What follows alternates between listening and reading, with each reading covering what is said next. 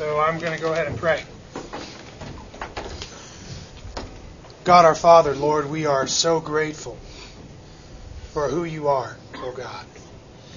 We do bless you and praise your name this morning. Lord, we lift you up and we exalt you and we give you glory, which is due your name. Lord, we are just exceedingly thankful for all that you are to us. Lord, you are so good to us. You care for us. You meet all of our needs. Indeed, you give us life and breath and everything else. And we are very thankful. Lord, that you would even take us from our sinful state and reconcile us unto yourself through the blood of your Son, Jesus. What a glorious truth it is, O God, that we have been reconciled unto you and now members of the family of God. Lord, we thank you. We praise you. We honor you. Lord, we just want to look into your word this morning. We pray that you would open the eyes of our heart, grant us spiritual wisdom and understanding, please. Lord, open our eyes to see clearly what your Spirit is saying to us, the church. We pray that you would just continue to do your transforming work and that you would make us like you, Lord. I pray that as we look into your word, Lord, that we would be changed. We thank you so much for the privilege that we have to gather here and to proclaim your word freely. We thank you for all that you're doing in our lives. In Jesus' name we pray. Amen. Okay.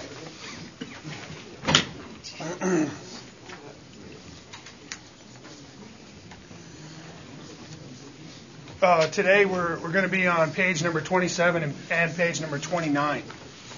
So if you don't have those, there's a couple right up here in the front. And we are back in our study of Ephesians, the book of Ephesians, and we are into chapter 4. And last week we got through verse 16. And if you will, I'm going to read this morning from chapter 4, verse 11 through chapter 4, verse 24, and try to bring the context here to our lesson.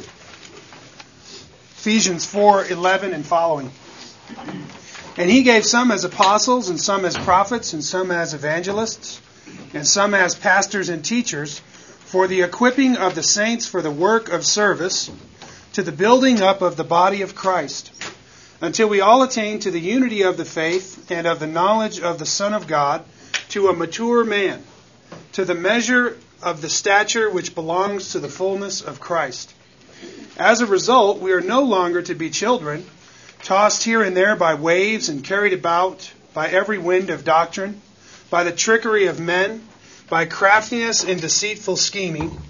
But speaking the truth in love, we are to grow up in all aspects into Him who is the head, even Christ, from whom the whole body, being fitted and held together by what every joint supplies, according to the proper working of each individual part, causes the growth of the body for the building up of itself in love. So this I say, and affirm together with the Lord, that you walk no longer just as the Gentiles also walk, in the futility of their mind, being darkened in their understanding, excluded from the life of God because of the ignorance that is in them, because of the hardness of their heart. And they, having become callous, have given themselves over to sensuality for the practice of every kind of impurity with greediness.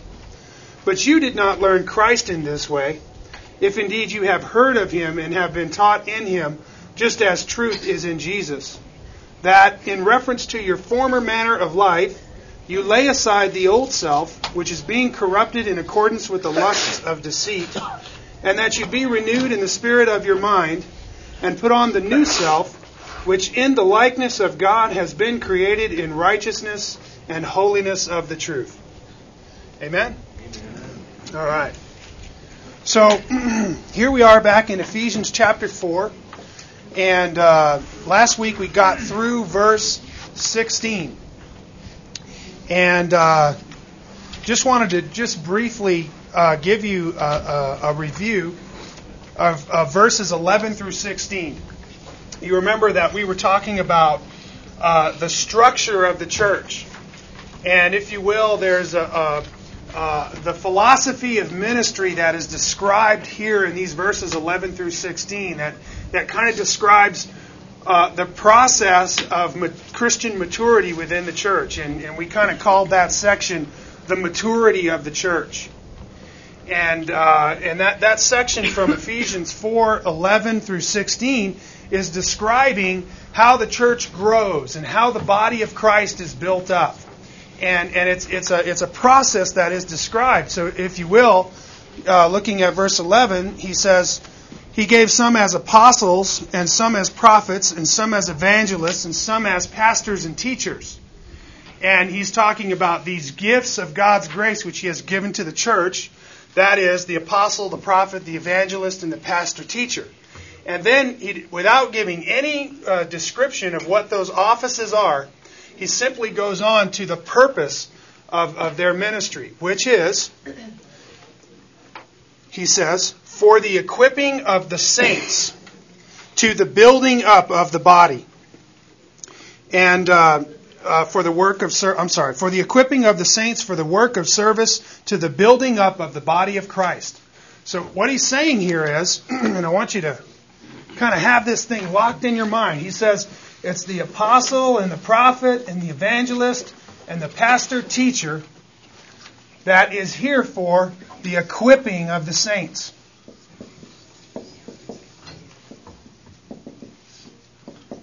And when the saints are equipped, what are they going to do? They're going to do the work of the ministry.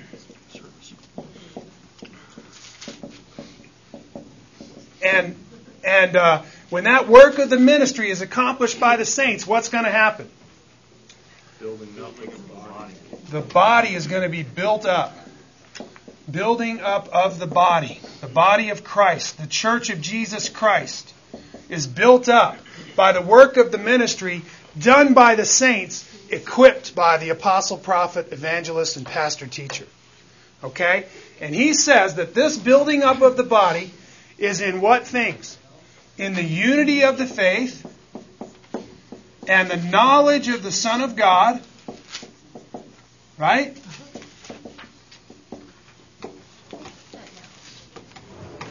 Unto what? Maturity. A mature man. Right? And that mature man, he says, is in the fullness of the measure of the stature of Christ. Right? And he says, to the building up of the body until. Right? Which is to say that we're in this continual process of growing. And growing up, as he says in verse 15, growing up in all aspects into Him. Right? And so the body is in this constant maturing process. And why is that process constant? Do you remember that discussion? Yeah. Because we always have these new Christians that are coming in, right? Because of the work of the evangelist. And because of the work of the ministry that the saints are accomplishing, which is also evangelism. Right? And so the body is the church, who is the mother of all the living, continues to bring new birth by the ministry of the Word and the Spirit to those new babes who are coming in Christ. And so the body is always and constantly in this process of being built up and growing up into all aspects unto Him. Not to mention that each one of us is in that sanctification process. And we're each one of us going from that utterly carnal state that we were in when we were saved. We were in darkness. We were utterly carnal. And when we got saved, we were born again by the incorruptible seed of the Word of God. And that seed is now growing in us. And we are, each one of us, personally growing up in all aspects into Christ. Amen? And that's done as the body of Christ, as each member of the body of Christ does their proper working within the body, which is their work of the ministry. It's that fulfilling of those gifts of the Spirit that God has given to each member of the body of Christ. And as we are all equipped and actively doing that work of the ministry, we are all being built up in every aspect unto Christ. And that is what the structure of the church should look like. You know, you want to know what a healthy, well-balanced church looks like? Here it is, right out of the Scriptures. Okay? You have this equipping process, which is the foundation of everything that's happening. And of course, we talked about that the church, back from Ephesians chapter 2, right, is built on the foundation of the apostles and the prophets, Christ Jesus himself being what? The chief cornerstone. Okay? And there's no foundation except Christ, which has been laid. And then Christ came and He spoke to us. He was literally the living Word of God. And then the apostles and the prophets, they took that Word and they solidified it in the writing of the New Testament. And now we have the complete revelation of the Word of God written, and it is in our hands, and this is the foundation which has been laid. And now the evangelist and the pastor-teacher are simply doing that equipping work, okay, which is all focused and centered around the Word of God. And so that's why when we come to church, the pastor-teacher, that's his ministry. Remember I spoke to you about the didactic nature of the faith and how the nature of the faith is always instructional, admonishing, learning, equipping, teaching. It's all focused around the spiritual wisdom and understanding of the knowledge of God. Because that's what's equipping us. That's what's building us up. That's what's causing us to think like Christ. We are coming to learn and know Christ. Not only through knowing things about Him, but knowing Him in experience, right? We talked about that knowledge of the Son of God. Being a true knowledge of Christ. Coming to know Him and love Him and walk with Him. Amen? Excuse me. So, this process is taking place. The saints are being equipped, and then the saints must do that work of the ministry, and then the body is built up in unity and in the knowledge of the Son of God to maturity. And when the body is mature, the Scripture says, they will what? No longer be children. Verse 14. When the body of Christ is built up, they will become mature and no longer be children. And then he identifies what a child in Christ is like. What is he like in that scripture there in verse 14? Unstable. He's unstable. He's tossed to and fro, the scripture says, by what? By every wind of doctrine and teaching, which is after the what? The deceitfulness and the trickery of men. Right? And of course we talked at great length about false teachings, and we talked about how these things blow through the church, and how you can watch the professing church just be tossed to and fro by every new trend and every new movement. You know, we call them these movements that come through Christianity. And you know, long after the world has abandoned some thought, the church will hop on that bandwagon. It's really funny what happens to the professing church. It's an amazing thing to think.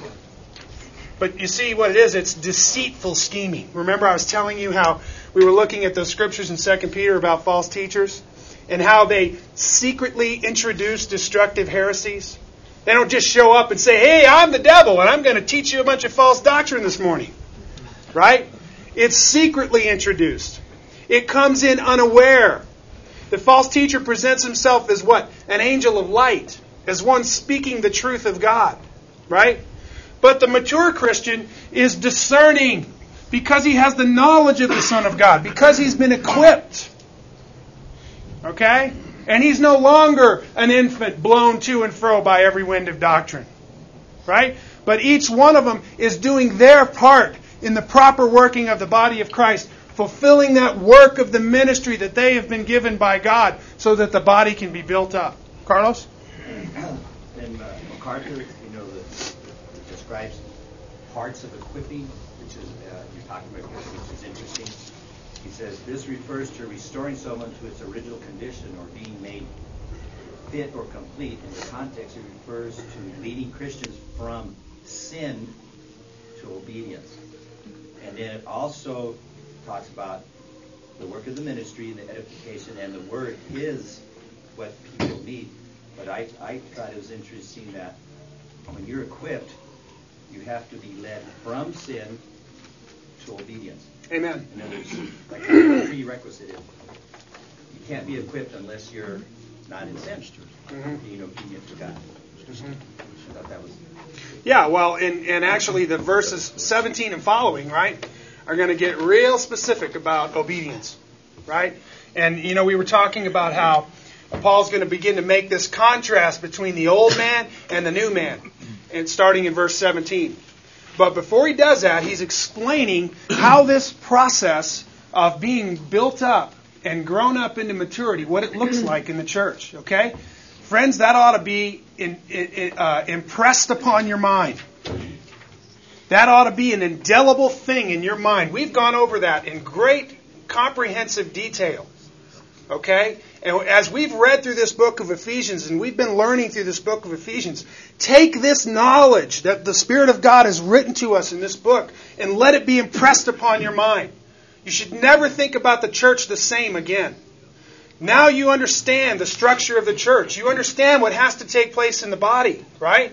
Tell me what happens if the apostle and the prophet, the evangelist, the pastor teacher don't do their work. None of the rest of it happens. It falls apart. None of the rest of it happens. What if they do their work in failing degree? What if they're shabby? What if they're undisciplined? What if they're lazy and they don't do their work properly? What's going to happen? All the way up, the body is going to suffer. Okay? Of course, now we know the apostles and the prophets did their job. And they weren't lazy or shoddy about it, were they? Right? We have the foundation has been laid here. It's a done deal. The foundation has been laid. So they've done their part. But that ongoing work of equipping now is done by the evangelist and the pastor teacher. Okay? And if they're not doing their job, if they're not following in the apostles' doctrine and continuing to proclaim the Word of God and have our minds renewed in the knowledge of the Son of God and in the unity of the whole Christian faith, if they're not diligent at that work, the body is going to suffer. Why? Because this fundamental element right here has got to take place. The saints have to become equipped if they're going to do the work of the ministry. Cindy. I have a question on, my Bible says pastor and teachers, and you're saying pastor teacher. Do you see that role as two separate people or one? No, and I went over that. I want to show you that in the notes. So you can refer back to this, but I'll comment on it also. Back in Ephesians 4, at the bottom of page 26. But yeah, basically the deal is, if you look in the context of the scripture there, each one of those is separate. Apostles, prophets, evangelists, but the pastor-teacher is incorporated together. Okay? And so I explained that how if you look at the role of a pastor in the scriptures, then we could look at certain places like Acts 20 or 1 Peter 5 or the entire book of 1 and 2 Timothy and Titus. Right? It's very focused on the practical working of the ministry of a pastor. Okay? And because the Christian faith is didactic by nature, remember we were talking about that last week, it means it's according to teaching. It's according to doctrine. Right? And because of the nature of that faith, that is the primary work of a pastor. It is to continually and always be teaching and preaching the Word of God. And so I believe that's why there's a distinction made in the writing of Paul. And if you look in the Greek, it's even more distinct. Okay. That these are lumped together. Okay? And no pastor is not a teacher. And no teacher is not a pastor in some level or degree, if you will. Like we have some Sunday school teachers here that have classes full of young people and they're teaching them the Word of God. In a sense, they're pastoring them. Why? Because the primary work of a pastor is to teach. Okay, it's a didactic process. That's a good way to say pastoring. Yeah. Right. And I mean, there's more to the role of a pastor than just teaching. Okay, I'm just saying that is primarily his work. Right, and we were talking about scriptures like from 2 Timothy where he says, preach the word, man. Be in season and out of season, right? Convince, rebuke, and exhort with what? with great patience and careful instruction. Right? For a time is going to come when men will no longer put up with sound doctrine. Right? They'll heap to themselves teachers to say whatever their itching ears want to hear. And they will turn away from the truth unto what? Myths. Right? He says, as a pastor, you've got to always and continually be contending for the truth of the Word of God. Because there's going to always and continually be this striving against the truth. Because false teachers, by their deceitful scheming and by their trickery, are always seeking to draw away disciples unto themselves for some means of personal gain. Okay? That process has been going on in the church ever since there was a church. Paul in the New Testament is writing to refute heresies being taught by false teachers. The entire book of Colossians is Paul refuting Gnosticism. The book of 1 John is John disputing Gnosticism, which was a very pervasive heresy in the first century. And so, this process has been going on since there ever was a church. Right? And so now what does the enemy attack? You see, he's already a defeated foe. Because Christ has come and done that sacrifice of atonement. And in Christ, He has made us holy and perfect forever. Right? But now what's happening is this process of the church is going on. So what is it that the devil is attacking? He's attacking the truth of the Word of God. He's attacking the veracity of the Word of God. Is this Bible to be believed? You see, out there in the culture and the unbelievers, if he can just convince you that this is just a fairy tale, okay, then you can't be born of this incorruptible seed. Because it is by this seed that one is born again. Right? And so what does he do? He constantly and continually attacks the truth of the Word of God. How does he do that? By infiltrating into the church those who preach the Word of God and clouding their message and veiling the things that they are saying about Christ and bringing every kind of controversy and false teaching and falsehood into the church so that that truth is maligned. Remember how it was talking about the false teacher bringing the way of the truth into disrepute? Remember that in 2 Peter? And that's that false teacher's ministry. He's attacking the Word of God. He doesn't want that light of the truth to be shined. Okay? And so you see this great war, this great battle in this process. Because this is a process where we are being taught and instructed in the truth and the revelation of the Word of God and of the kingdom of God. Amen? So that's where the enemy is attacking. And see, all through this process, if this is not taking place, if these pastors and teachers and evangelists are not doing their work, these saints are not going to be equipped. And that work of the ministry is not going to get accomplished. And then what will happen? Then the body of Christ won't be built up. Right? And this happens in varying degrees too. I mean, you can be really good at this. And a really healthy, mature congregation of people, really should be a congregation full of ministers. Once they've come to that mature man, then they are what? They're like Christ, who is what? The minister, the teacher, the disciple maker, the preacher, the healer, the comforter, right? And we're all taking on that nature of Christ as we grow into maturity. So when it's all said and done, what should our life look like? It ought to look like Christ. We ought to walk as He walked. Do the things He did. Say the things He said. Go the places He went. Minister to the people He ministered to. Amen? Be committed like He was committed. Right? And so on and so forth. And so, here's what I'm saying. Here is the structure of the church right here in Ephesians 4, 11 through 16. Okay? And I just want to point you, before we move on, to this one last point that we really didn't talk about too much. But if you look at the last part of verse 16, it says, according to the proper working of each individual part, causes the growth of the body for the building up of itself in love. Now here's what I want to point out to you. Do you remember back in chapter 4, verse 7? Somebody read that for us. Ephesians 4, 7. Anyone? I got it. Kyle?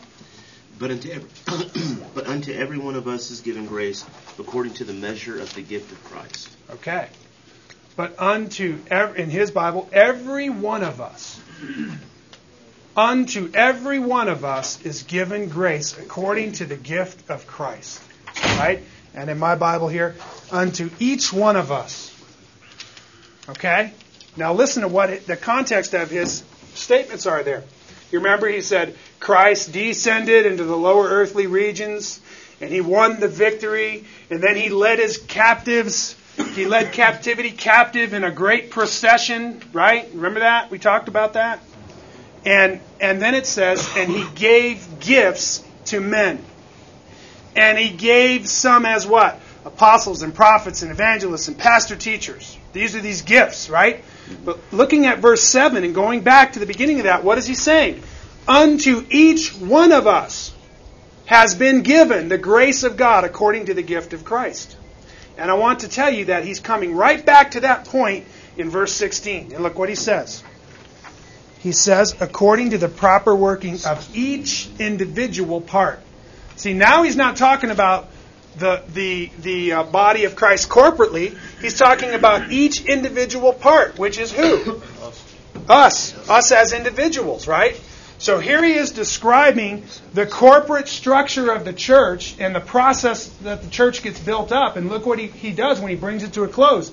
He says that happens as each individual part has its proper working. Mine says every, which is even better. Okay, all right. And it's still encompassing every single Christian, right? We all have a vital part to play in the body of Christ. The problem is we don't all realize it. Because many of us are still in infancy. We're still learning that we have a work of the ministry to accomplish. Okay? And you should see this contrast in your life. When you come into the church and you're utterly carnal, your life is almost useless. You don't have any purpose. You've been following after darkness, walking after the way of the world. You've been in spiritual death. You've been dead in transgressions and sins. You come into the church, you get the revelation of the kingdom of God, you begin to learn, hey, now I'm a member of the family of God. And I'm a part of that holy temple where God lives by His Spirit. And more than that, I'm a minister in the body of Christ. I'm being equipped for a good work. I'm growing up into a mature Christian so that I will ultimately look like what? Christ. Amen? Who, when we look at the life of Christ, what do we see? Nothing but ministry, day in and day out. Sun up to sundown. Amen? Ministry. Which leads to what? A cross. And that's what he said. If anyone would come after me, let him take up his cross and deny himself daily and follow me. And whoever desires to save his life will lose it. But whoever loses his life for my sake shall find it. Amen? So he's telling us here that each individual part has to do its part for the growth of the body and for the building up of itself in love. Okay? And that work of the ministry, friends, that's a work of love. We are ministers of love. And I want to tell you, the most loving thing you can do is to teach and admonish and instruct with all spiritual wisdom and understanding. That is the primary substance of our ministry. But what's interesting is, in the body of Christ, God has given each of us this gift according to the gift of Christ. He's given us an endowment of a gift. And it kind of takes on a different form with each different person, if you will. And many are very encouraging when you talk to them. And some don't have a lot to say. They just have good, strong hands and they want to work. You know? And others are very analytical, and all they ever want to do is teach and instruct and tell people about this and that and the other concerning the truth. Others want to comfort, and they want to minister in that way. And others are very excited about their salvation. I looked at Rosie back there, and she's just got evangelist written all over her.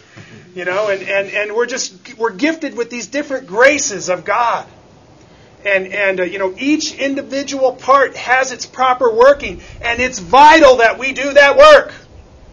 You're in the body of Christ for a reason, because God has called you out of darkness by name. He has chosen you and drawn you into His family and made you to be an heir with Him. and called you a son or a daughter of God and granted you an eternal inheritance in heaven. And right now, here, we got a work to do. Amen? Because night is coming when no man can work. But today is the day of salvation. And we got a work to do. Amen? We're all ministers in our own way. Okay? But you can't take this scripture and exclude it from your life. It's describing a process that you're involved in, if indeed you are in Christ. And you are growing up into that maturity. And you are doing that work of the ministry so the body of Christ can be built up. And each individual part has to do their work. And I'll look at Romans 12 there, 4 and 6. He says, "For just as we have many members in one body, and all the members do not have the same function, so we who are many are one body in Christ, and individually members of one another. And since we have gifts that differ according to the grace given to us, let each exercise them accordingly." You see how he's saying the exact same thing in Romans? He's saying that we all have these gifts, which are given to us according to that grace, or according to Christ's gift, like it said in Ephesians 4:7. And each one of us should what? Exercise them accordingly. You can't divorce yourself from this body of Christ if you are in Him. You have a gift that's been given, and it's vital for the building up of that body of Christ. And in that unity of the faith, each part has to have its proper working. Okay? So I want to encourage you. If we were to sit you down and ask you, what is your proper working within the body of Christ? Could you answer? Well, yes, of course. Yeah, this is what I do. This is how I'm gifted. This is how God saved me. I'm excited about doing this ministry. Man, I'm in this ministry. I live for this ministry that I have. Right?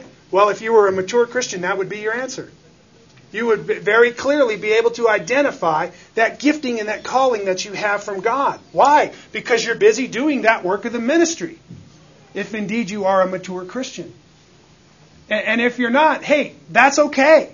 Because we're all in that state of growing and learning, okay? So what are we growing and learning to do? Be like Christ. We're growing and learning to become like Christ and to understand how He has gifted us to fit into this body and do this work of the ministry. Okay? Now I want to tell you, as a new Christian, and we have new Christians in here, quite a few. Listen, there comes a time when you need to come in.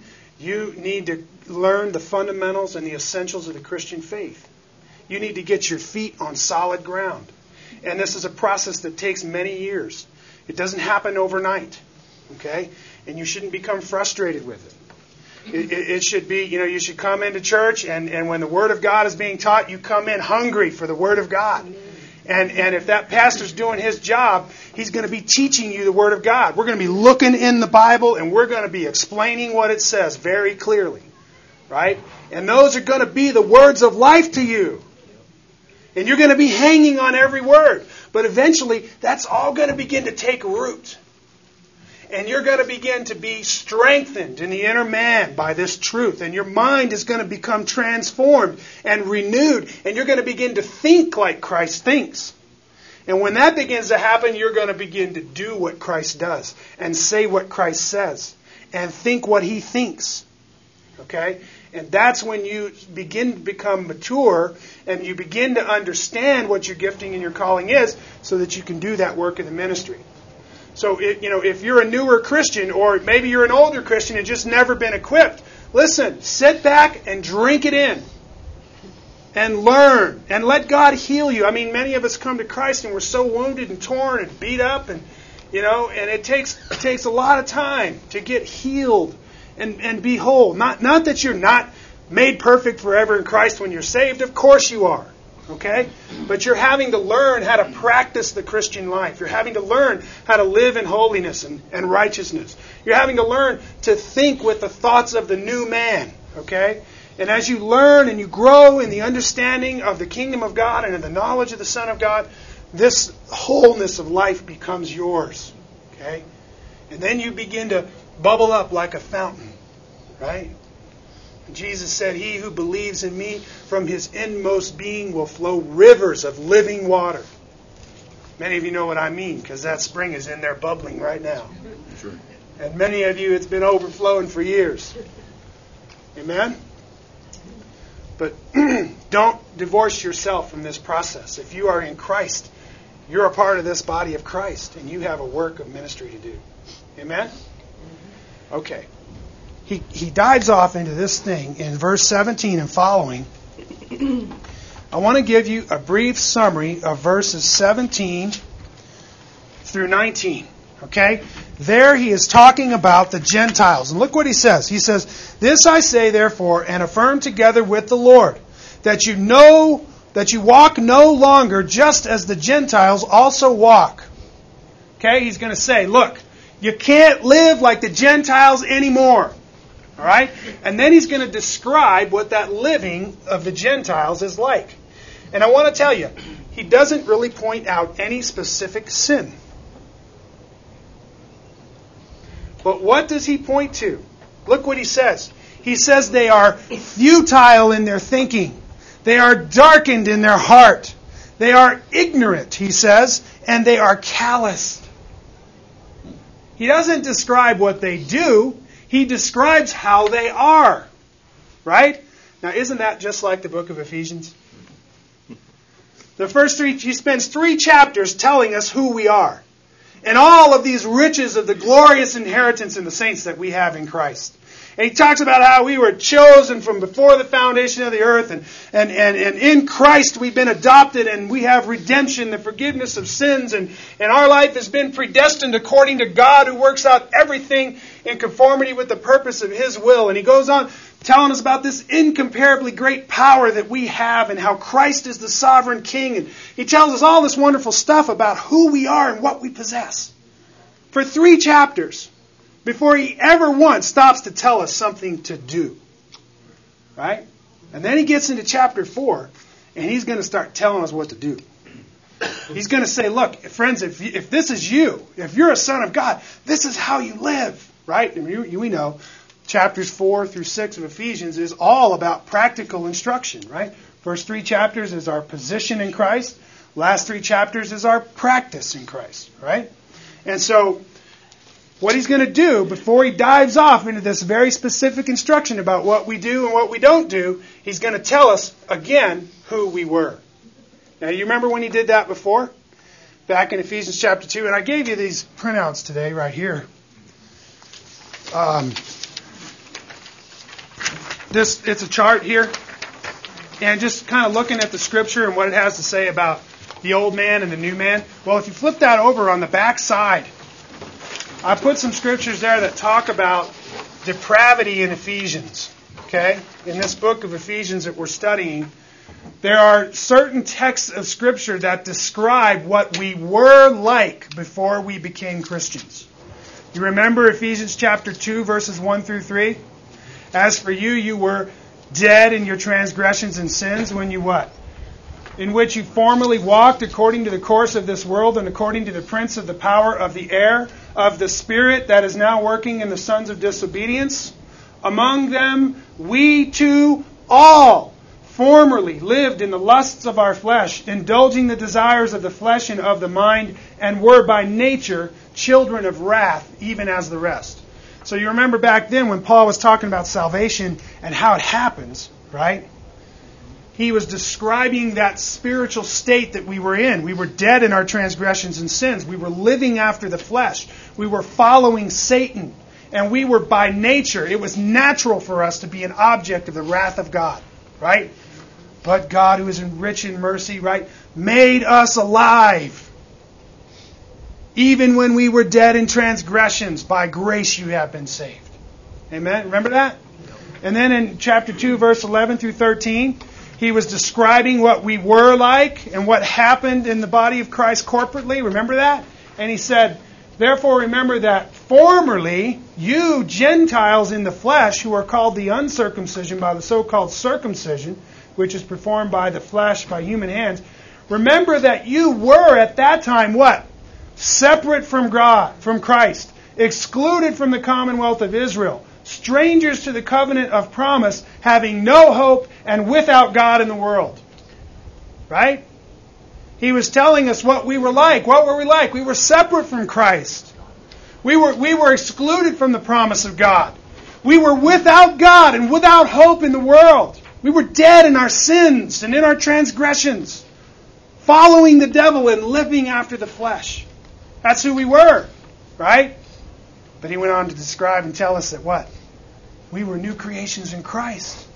That Jesus had become our peace, and that now we were being built up into a holy temple in the Lord where God lives by His Spirit. You remember that in chapter 2? Okay, well, here we are down in chapter 4, and he's about to give us some real practical instruction, but he doesn't want us to forget who we were. Right? Because listen, the Christian life is a life of contrast from what we were.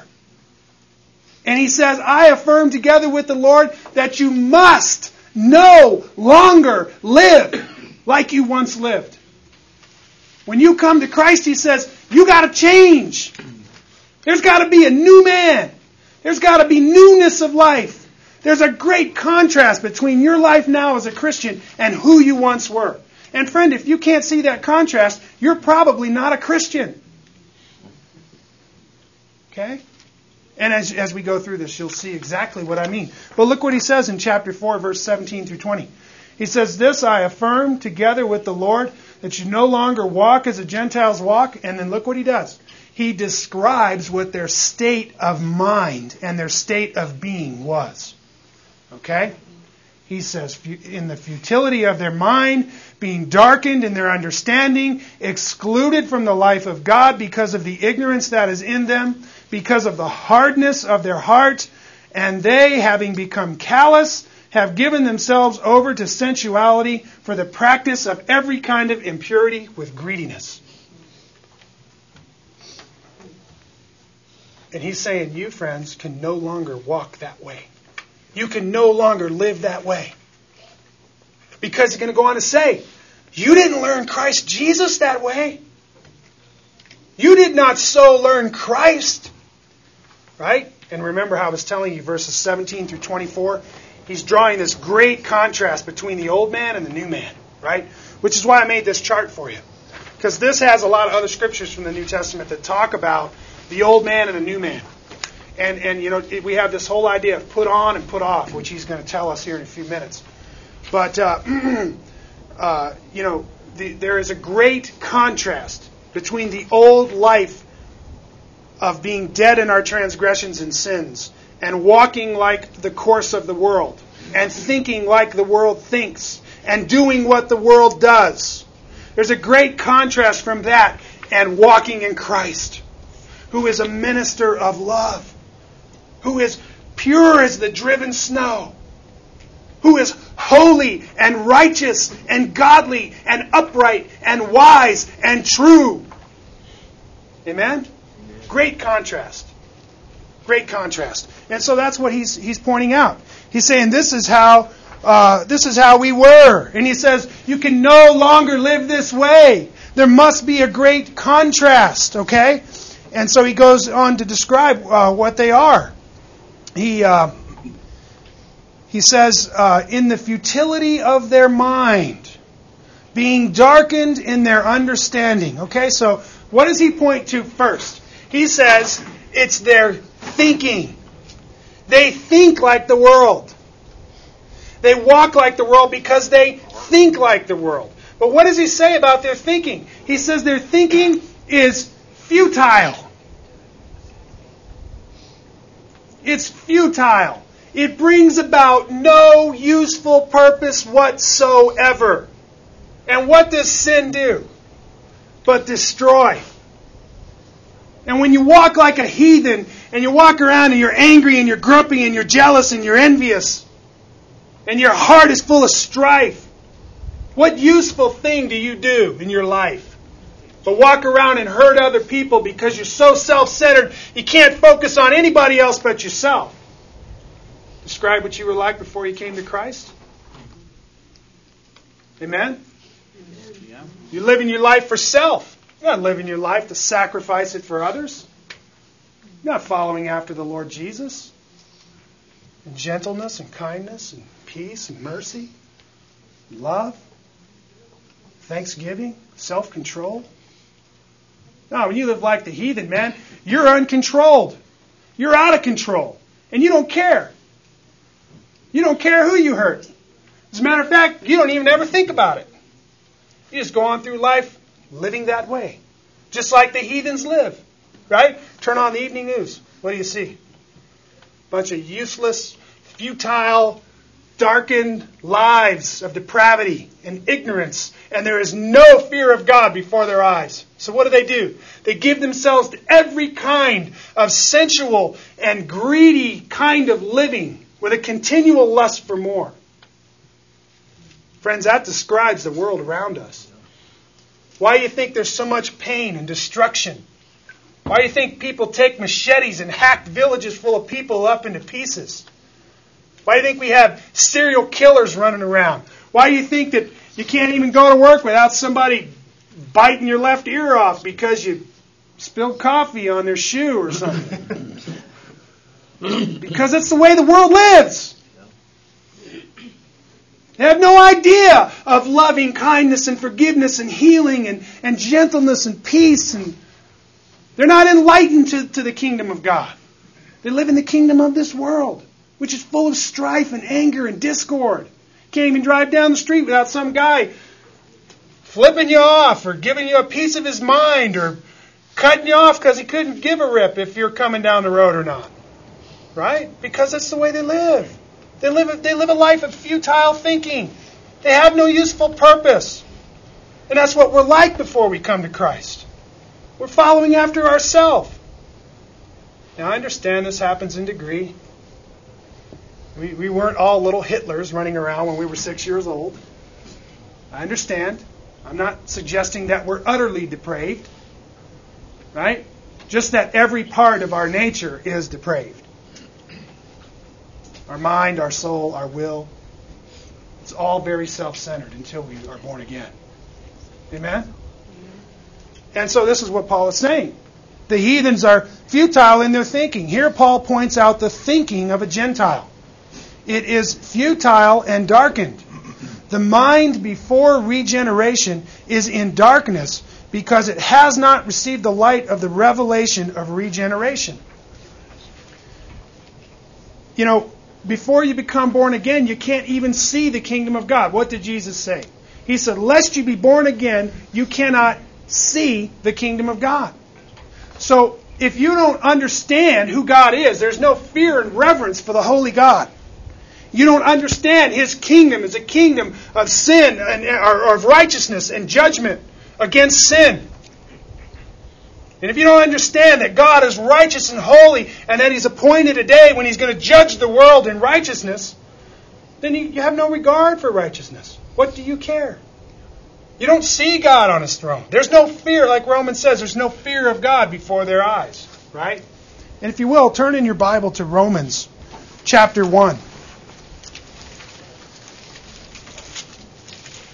Listen, you know, when Paul says you must no longer walk as the Gentiles walk, and then he describes their thinking process, he describes the level of revelation that they have. Listen, he is describing the world apart from Christ. Because he's going to go on and make the contrast. He's going to say, but you didn't learn Jesus that way. He's going to bring us to a contrast and say, that's not how we learned Christ. And he's making this great contrast between the world. Listen, the world is steeped in futile thinking because their hearts and their minds are darkened. They don't have light in their spiritual eyes to see. Okay? And if you think my descriptions are somewhat graphic and startling, listen to what the Bible has to say. Let's look there in Romans chapter 1. Paul is basically, you know, the book of Romans is a book of, it's basically a technical discourse on salvation. From the first to the last, he gives 12 chapters of doctrinal instruction on exactly what salvation is, how it happens, what the former state of man is, in the whole process of salvation and of Christ coming to the earth and the gospel and the cross and baptism and divine election and regeneration and the nation of Israel and the whole thing, right down to he gives a very clear exposition of what salvation is all about. But here in chapter 1, he is beginning to talk about what the Gentile world is like and why there is a great need for the gospel in the world, right? Look at verse 18 and following. He says, "For the wrath of God is revealed from heaven against" what? "Ungodliness and unrighteousness of men who suppress the truth in unrighteousness." Right? They don't pay any attention to God. They suppress His truth by doing what? By sinning against Him. Again and again and again and again and again. No fear of God before their eyes. Because that which is known about God, Romans 1:19, is evident within them. For God made it evident to them. For since the creation of the world, His invisible attributes, His eternal power and divine nature have been clearly seen, being understood through what has been made, so that they are without excuse. Okay? He's saying, look, the power of God is evident for everyone to see. You simply have to open your eyes.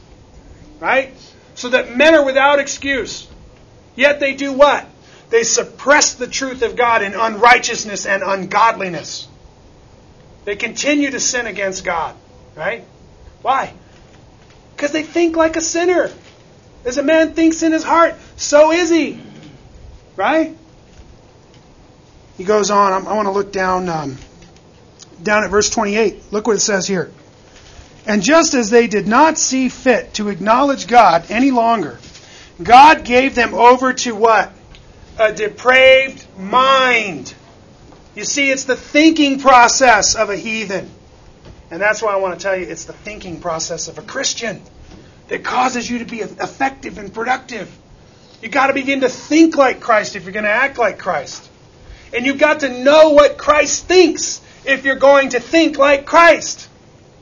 Amen? That's why it's imperative that we meditate in the Word of God daily, so that our mind can be renewed with the thinking of God. Amen? You see this contrast? The Gentile has a what? A depraved mind. His thinking is depraved, and because of that, what are his actions? They're depraved. Depraved. It's just utter sin and ungodliness and unrighteousness. Look what it goes on to say. "He has given them over to a depraved mind to do those things which are not proper, being filled with unrighteousness, wickedness, greed, evil, full of envy, murder, strife, deceit, malice. They are gossips." Turn on the evening news. What do you get? Tube full of gossip. Here, let's just sin with all the world. Let's learn about everybody's dirty details. Right? That's what the world is like. All they do is go around and gossip about everyone else. And everybody else's sin and everybody else's problems. Self-righteous. Full of wickedness and malice. Slanders, he says. Haters of God. Insolent, arrogant, boastful. Inventors of evil. Disobedient to parents. Without understanding, he says. Untrustworthy. Unloving. Unmerciful. And although they know the ordinance of God, that those who practice such things are worthy of death, they not only do the same, but also give hearty approval to those who practice them. Friends, that's a description of the human condition. You just take a look at the world around. You want to know why there's so much pain and suffering and death? It's because of sin. The world is full of sin because the world is full of sinners. And that sin has brought death to us. There wasn't no such thing as pain and suffering and crying and dying until men began to suppress the truth of God in unrighteousness by their wicked deeds and their wicked words and their wicked thoughts. And now the wrath of God is being revealed from heaven.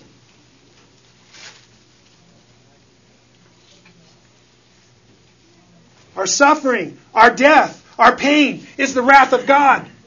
It's consequence from sin.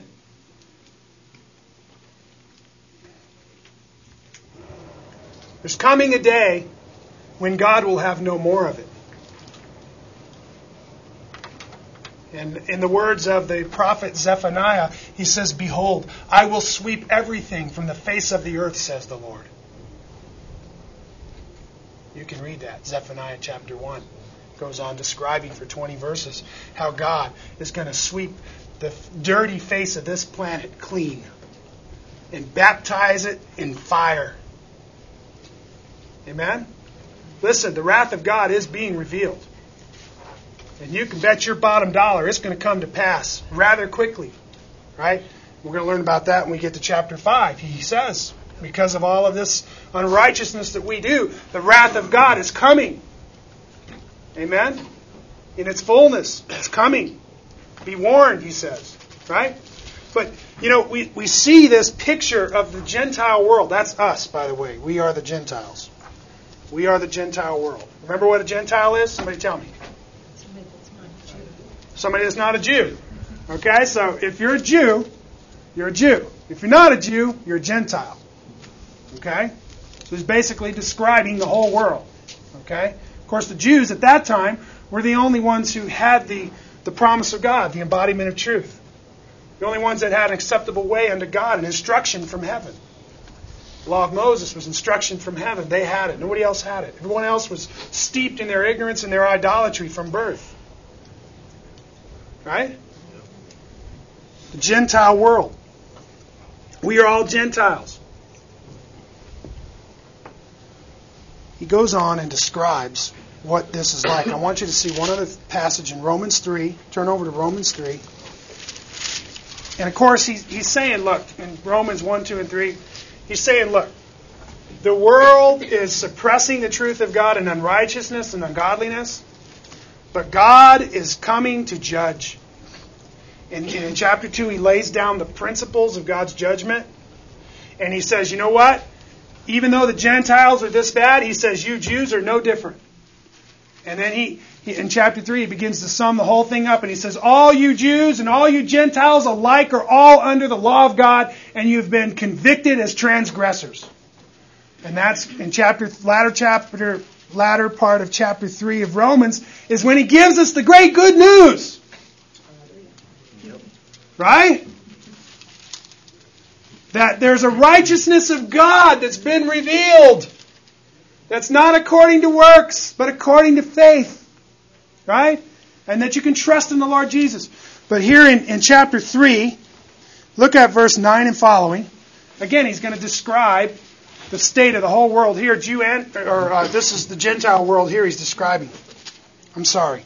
It says in verse 9, Jews and Greeks. What then? Are we better than they? Not at all. Romans 3:9. For we have already charged that both Jews and Greeks are all under sin. As it is written, there is none righteous, not even one. There is no one who understands. There is no one who seeks for God. All have turned aside. Together they have become useless, futile. Right? There is none who does good. There is not even one. Their throat is an open grave. With their tongues they keep deceiving. Their poison of asps is under their lips, whose mouth is full of cursing and bitterness. Their feet are swift to shed blood. Destruction and misery are in their paths, and the path of peace they have not known. There is no fear of God before their eyes. Okay? Again, he's describing what the world in its sin is like. You see that? It doesn't seek after God. It doesn't know God. They've all turned away. There's not even one who does good. Okay? In Ephesians 4, when Paul begins to describe the Gentile, he says that they're futile in their thinking. Their thinking has no useful purpose. Okay? But look what else he says. He says, being darkened in their understanding. Okay? So now, when he uses the term darkened, what's he referring to? I mean, darkness is the opposite of what? Light. Okay, now what's he saying? They're darkened in their understanding. Right? You know, if you take the word light, if you look up the word light in the dictionary, you know what it says? That which causes the eye to see. That which causes the eye to see. So, if you don't have any light, what? You can't see. It's dark. There's no vision, right? And so when Paul describes the Gentiles' thinking, listen to what he says. They're darkened in their understanding, right? And that's why I keep telling you that salvation is a revelatory work. It's the revealing of God to the mind, to the soul. He turns on the light. And the light of the truth floods the soul. And now you can see and you can understand. It's not that you couldn't walk around and see the birds and the bees and the mountains and the trees. You could do that. But what couldn't you see? God. The revealed Christ. Exactly. You couldn't see the glory of God. You couldn't see sin and righteousness and judgment. You couldn't see the kingdom. Lest the man be born again, he cannot what? See the kingdom. 1 Corinthians 2:14. The natural man does not accept the things of God. Indeed, he cannot understand them. Right? The natural man cannot understand the things of God. Why? Because the light hasn't come on. He's darkened in his understanding. He's futile in his thinking. Right? And this is what the Scripture says. Look at 2 Corinthians 4:3-5. Sorry, here's a couple of these handouts. Oh, did you have them? Okay. 2 Corinthians 4:3-5, he says there, and even if our gospel is veiled, it is veiled to those who are perishing, in whose case, what has happened? The God of this world has blinded the minds of the unbelieving, that they might not see what? The light of the gospel of the glory of Christ. You see, the unbeliever is darkened. He doesn't have the light. He cannot see the light of the gospel of the glory of Christ because sin has blinded his eyes. So what must happen for that believer, for that unbeliever to be saved? God must come and turn on the light. It's a revelation from God. You see that? Why? Because his mind is blinded.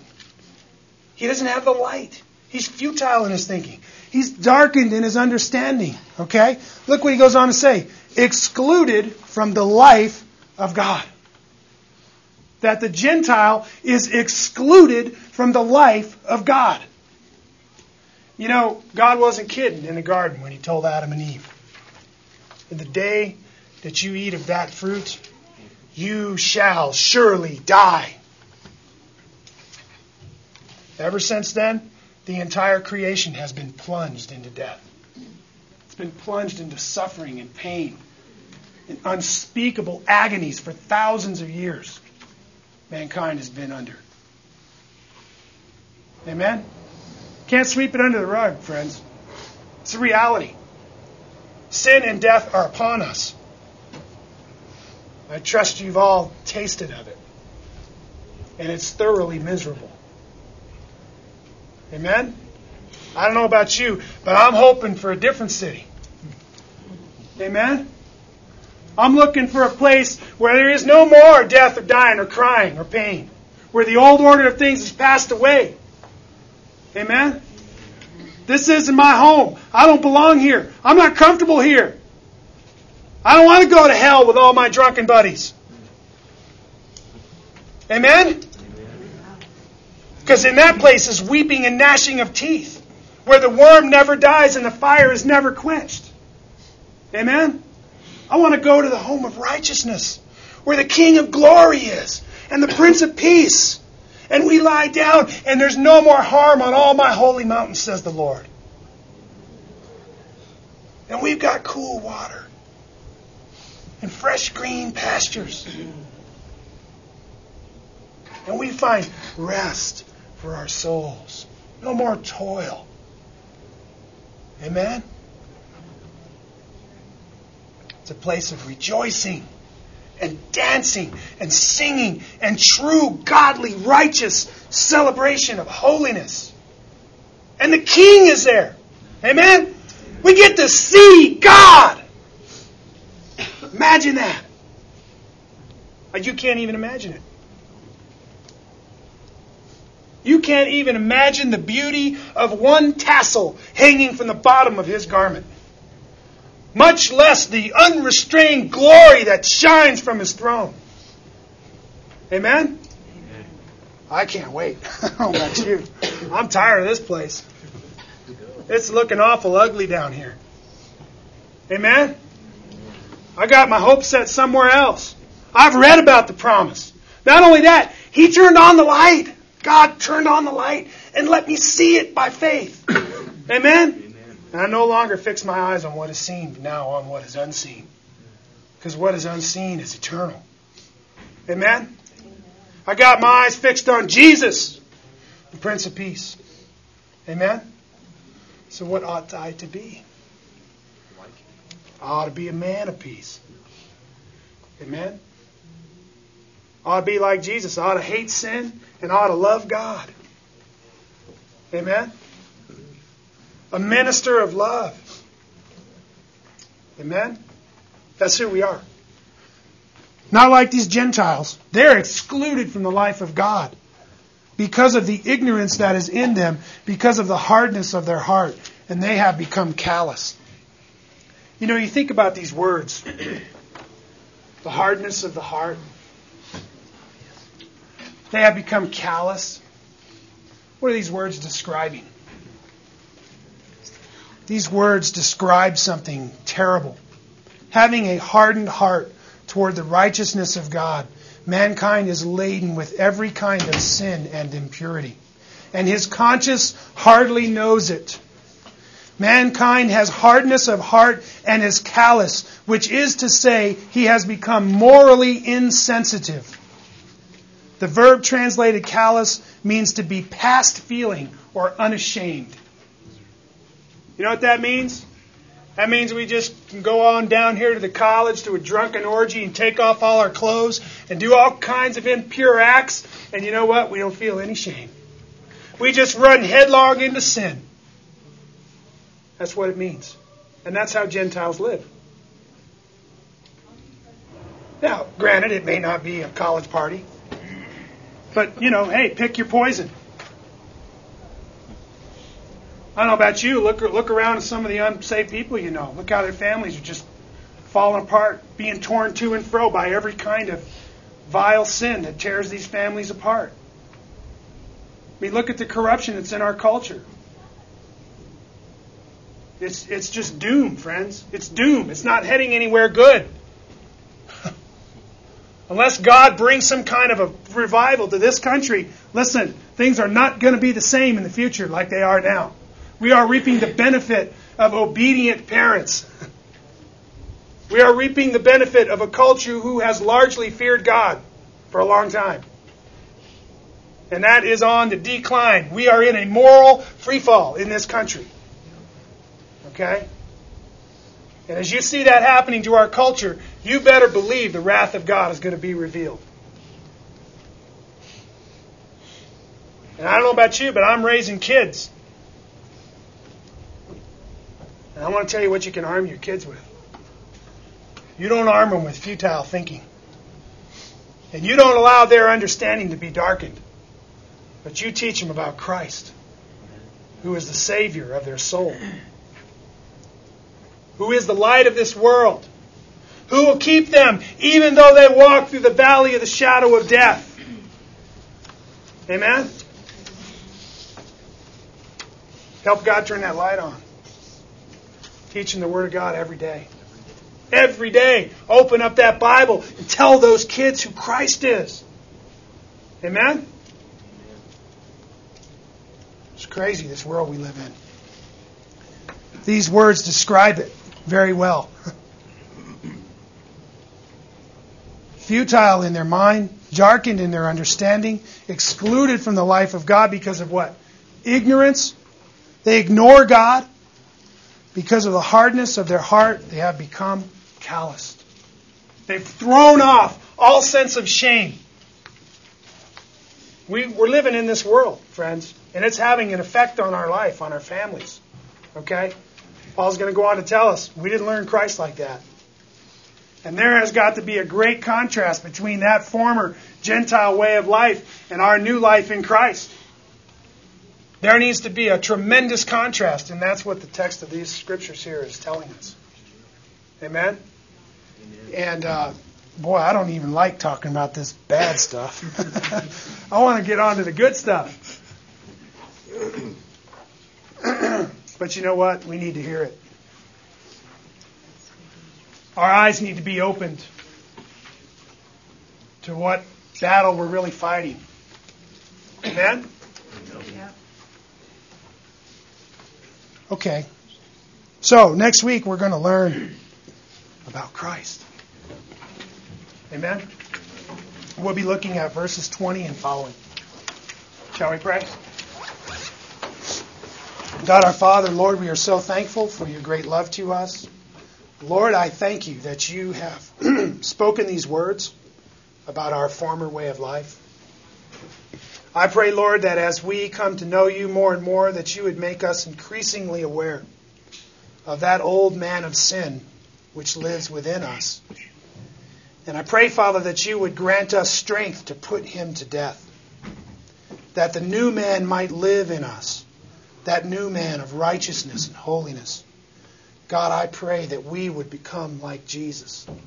Lord, that we would see this great distinction in our life between the evil man of sin that lives in us and the new man of righteousness that you have granted us in Christ. Lord, I pray that you'd open our eyes to understand what these things mean. And Father, that you would just have mercy on our state and give us light from heaven that we might see and know and understand the truth that is in Jesus.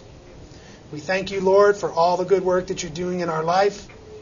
We thank you, dear God, for who you are. In Jesus' name, amen.